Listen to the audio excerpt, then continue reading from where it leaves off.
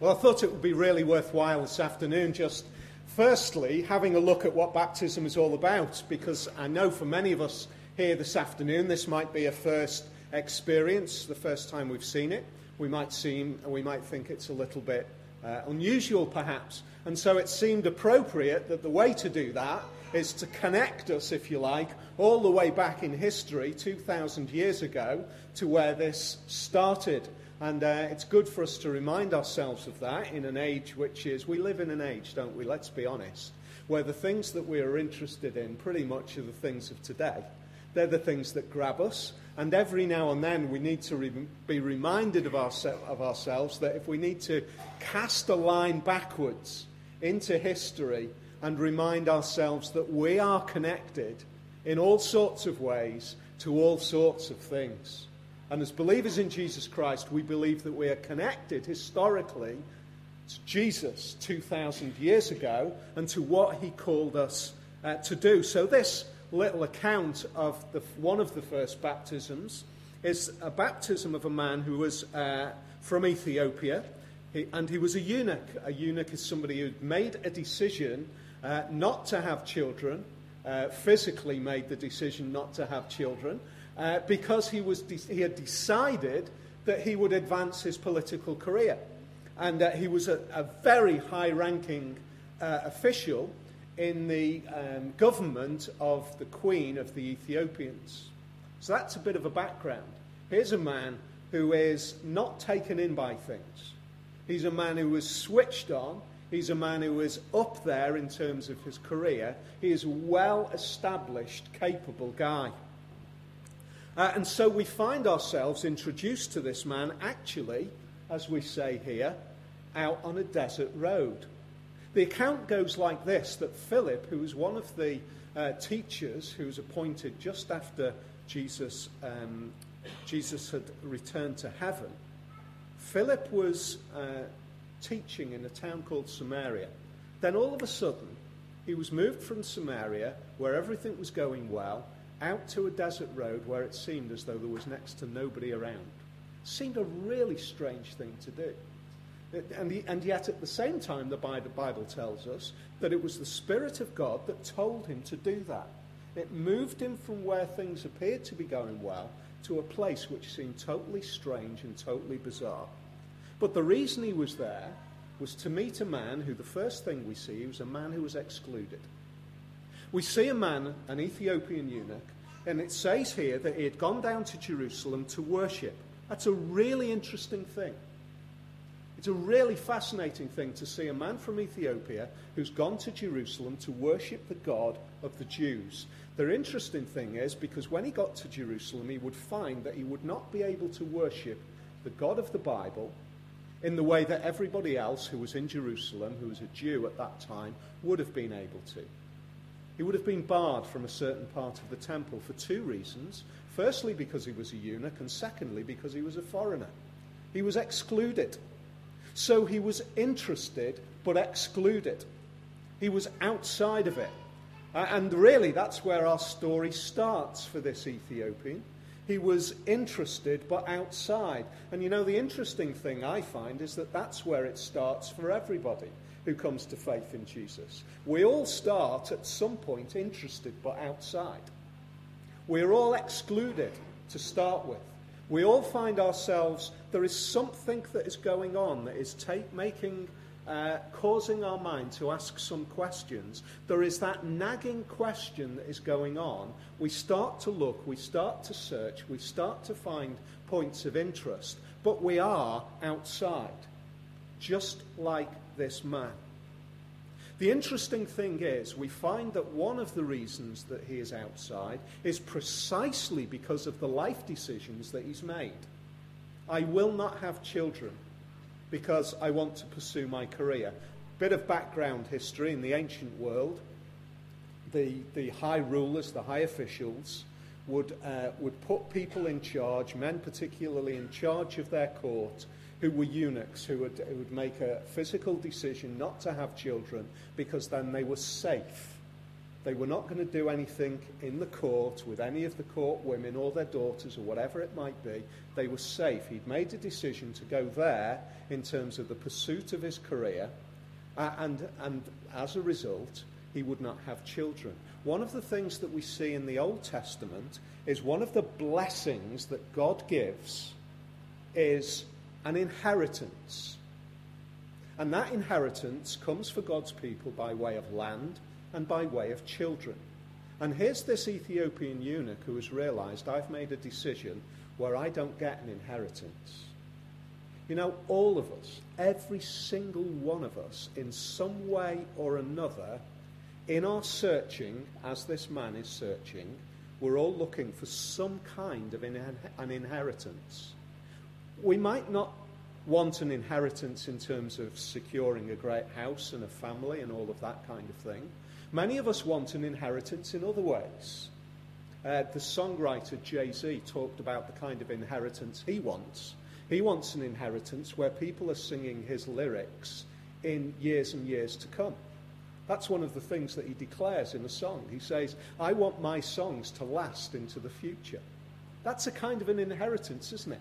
It's something that says, I've lived on this earth. I've lived, I've died, but there's something of me that has carried on. That's an inheritance. And this Ethiopian eunuch is looking and saying, where's my inheritance? Now let's move this. Okay, we've got our line cast back to the 1st century. Let's have a look at where we are in the 21st century. I think all of us, in some way, are looking for some kind of an inheritance. Something that says that my life wasn't just an empty blip in history. Something that says that my life had worth or significance or meaning. Whether it's successful song lyrics that continue to be sung, or even as that songwriter and performer Frank Sinatra said in I Did It My Way, he says this, I think I did it all. One of the ways that we can declare our inheritance or fight for our inheritance is by saying, I lived a life which was so full that people can look back and say, wow, didn't he live it? Or didn't she live it? You know, when we're gone, they can say, it was worthwhile. That's a kind of an inheritance. And I think all of us at some point in life say, what is my inheritance going to be? Who's going to remember me? Who's going to think of me? What kind of mark have I made in this world? I reckon that this Ethiopian, at this point in time, was asking those kind of questions because he is sat in his chariot and he's reading the Old Testament and maybe pondering on the fact that he's been to Jerusalem and the worship was something, but maybe not everything. He's sat there, he's reading, and it would appear as though, as the custom of the day was, he was probably reading out loud. And he was reading these words. It's from the prophet Isaiah. He was led like a lamb to the slaughter. I've done it again. He was led as a sheep to the slaughter, and as a lamb before its shearer is silent, so he did not open his mouth. In his humiliation he was deprived of justice. Who can speak of his descendants? Who can speak of his descendants? There's the inheritance bit. For his life was taken from the earth. Here's this man who's reading out loud, and at that very moment, alongside his chariot, is Philip. I know that there are a lot of people in here who've been able to say, I can't quite understand how it worked out the way it did, but it was remarkable. Because something was going on, and then all of a sudden, there was somebody there, or there was some event, or there was something of significance that, having been interested, it pushed me further down the line. It moved me from interest to an absolute compulsion to hear more. And that's where this man moved to. from interest to compulsion, because the next thing that he did was remarkable. He invites a peasant man who was walking alongside the road, who asks him the question as he hears the words being read, do you understand what's going on there? Do you understand what you're reading? And then, this high-powered official, who was surrounded by an entourage, no doubt of bodyguards as well, invites a peasant, dusty peasant, walking along a desert road up into his chariot. That is bizarre. That is bizarre. Think of an official visiting our country, and we can't quite do this because we can't generally walk alongside the limousine that's flying down the main road at a pace. But imagine if we could walk alongside, or even, ride your bike alongside, and you hear this high-powered official from another country reading and then suddenly invites you into the limousine. It was that bizarre. But I would say it was even more bizarre because he was surrounded by an entourage who were looking on at him doing this. You know, the Christian faith at some point calls us, challenges us to look at things which the rest of the society around us do not consider a priority, do not consider important. It calls us to do that. Some of you will have seen your friends or your family members who are being baptized this afternoon, and you will say, you know what? There's something different. The reason there's something different, at least part of it, is because there is a reshaping, a rethinking of how we view the world. We all view the world in one way or another. We all view the world in one way or another. We all have judgments and views and perspectives shaped by a whole load of history. And this Ethiopian eunuch is suddenly being shaped by a different history. A history which Philip now introduces him to, because the man asks, really, in his life, the most critical question. He says, who does this apply to? Is it the prophet, or is it someone else? I think it's an incredibly powerful question, because I think the Ethiopian eunuch is sat there relating to the writing. He's saying, this is a bit like me. He's saying, as I read it, I read these words that say, who can speak of his descendants? That's me. I've got no descendants. I won't have any descendants. So here's the critical question for the Ethiopian eunuch at this point.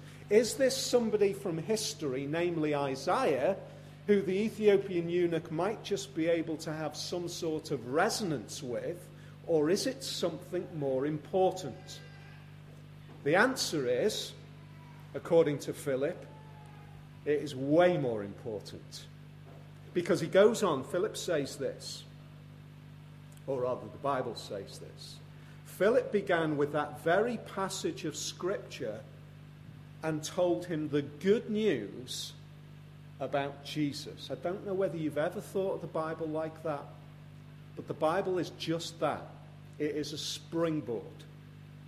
Every little part of the Bible is designed as a springboard. Do you remember those horrific days in gym class at school where you suppose, I don't know whether they still have wooden springboards or whether it's gone high-tech now, where you used to run up and bounce on that board and supposed to kind of springboard over this vault, this box, and normally I ended up crashing into it and all the rest of it. It's a springboard. Something that leaps you to a new place. That's what the Bible is. It's always leaping us to Jesus. And Philip takes him from that bit, led like a sheep to the slaughter, and as a lamb before its shearer is silent, so he did not open his mouth.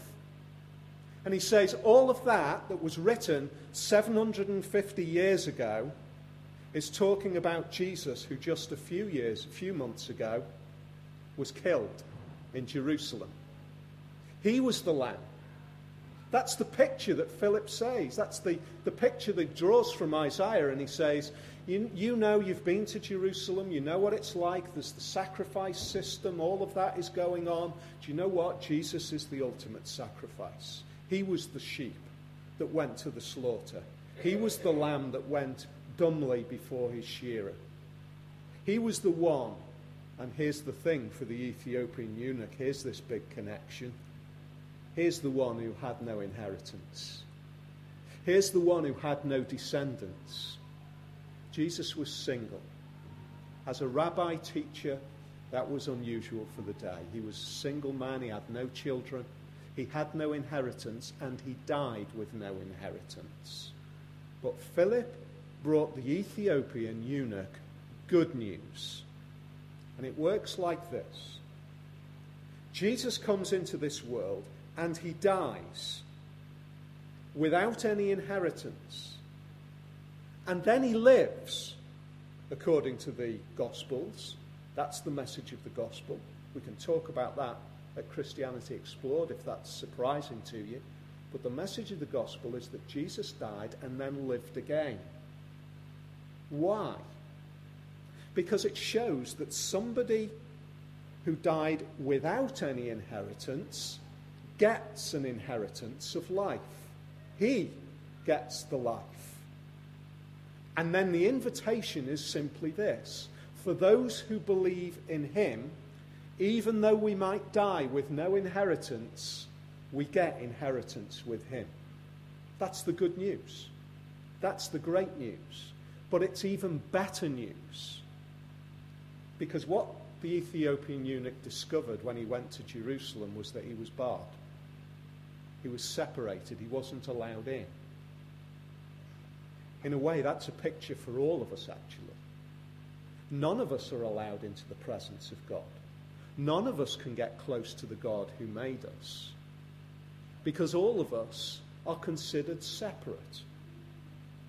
And yet Jesus is barred from the presence of his Father, so that those who trust in him can be close to God. That is the great news. That is called forgiveness. Forgiveness of sin, which bars us from the presence of God.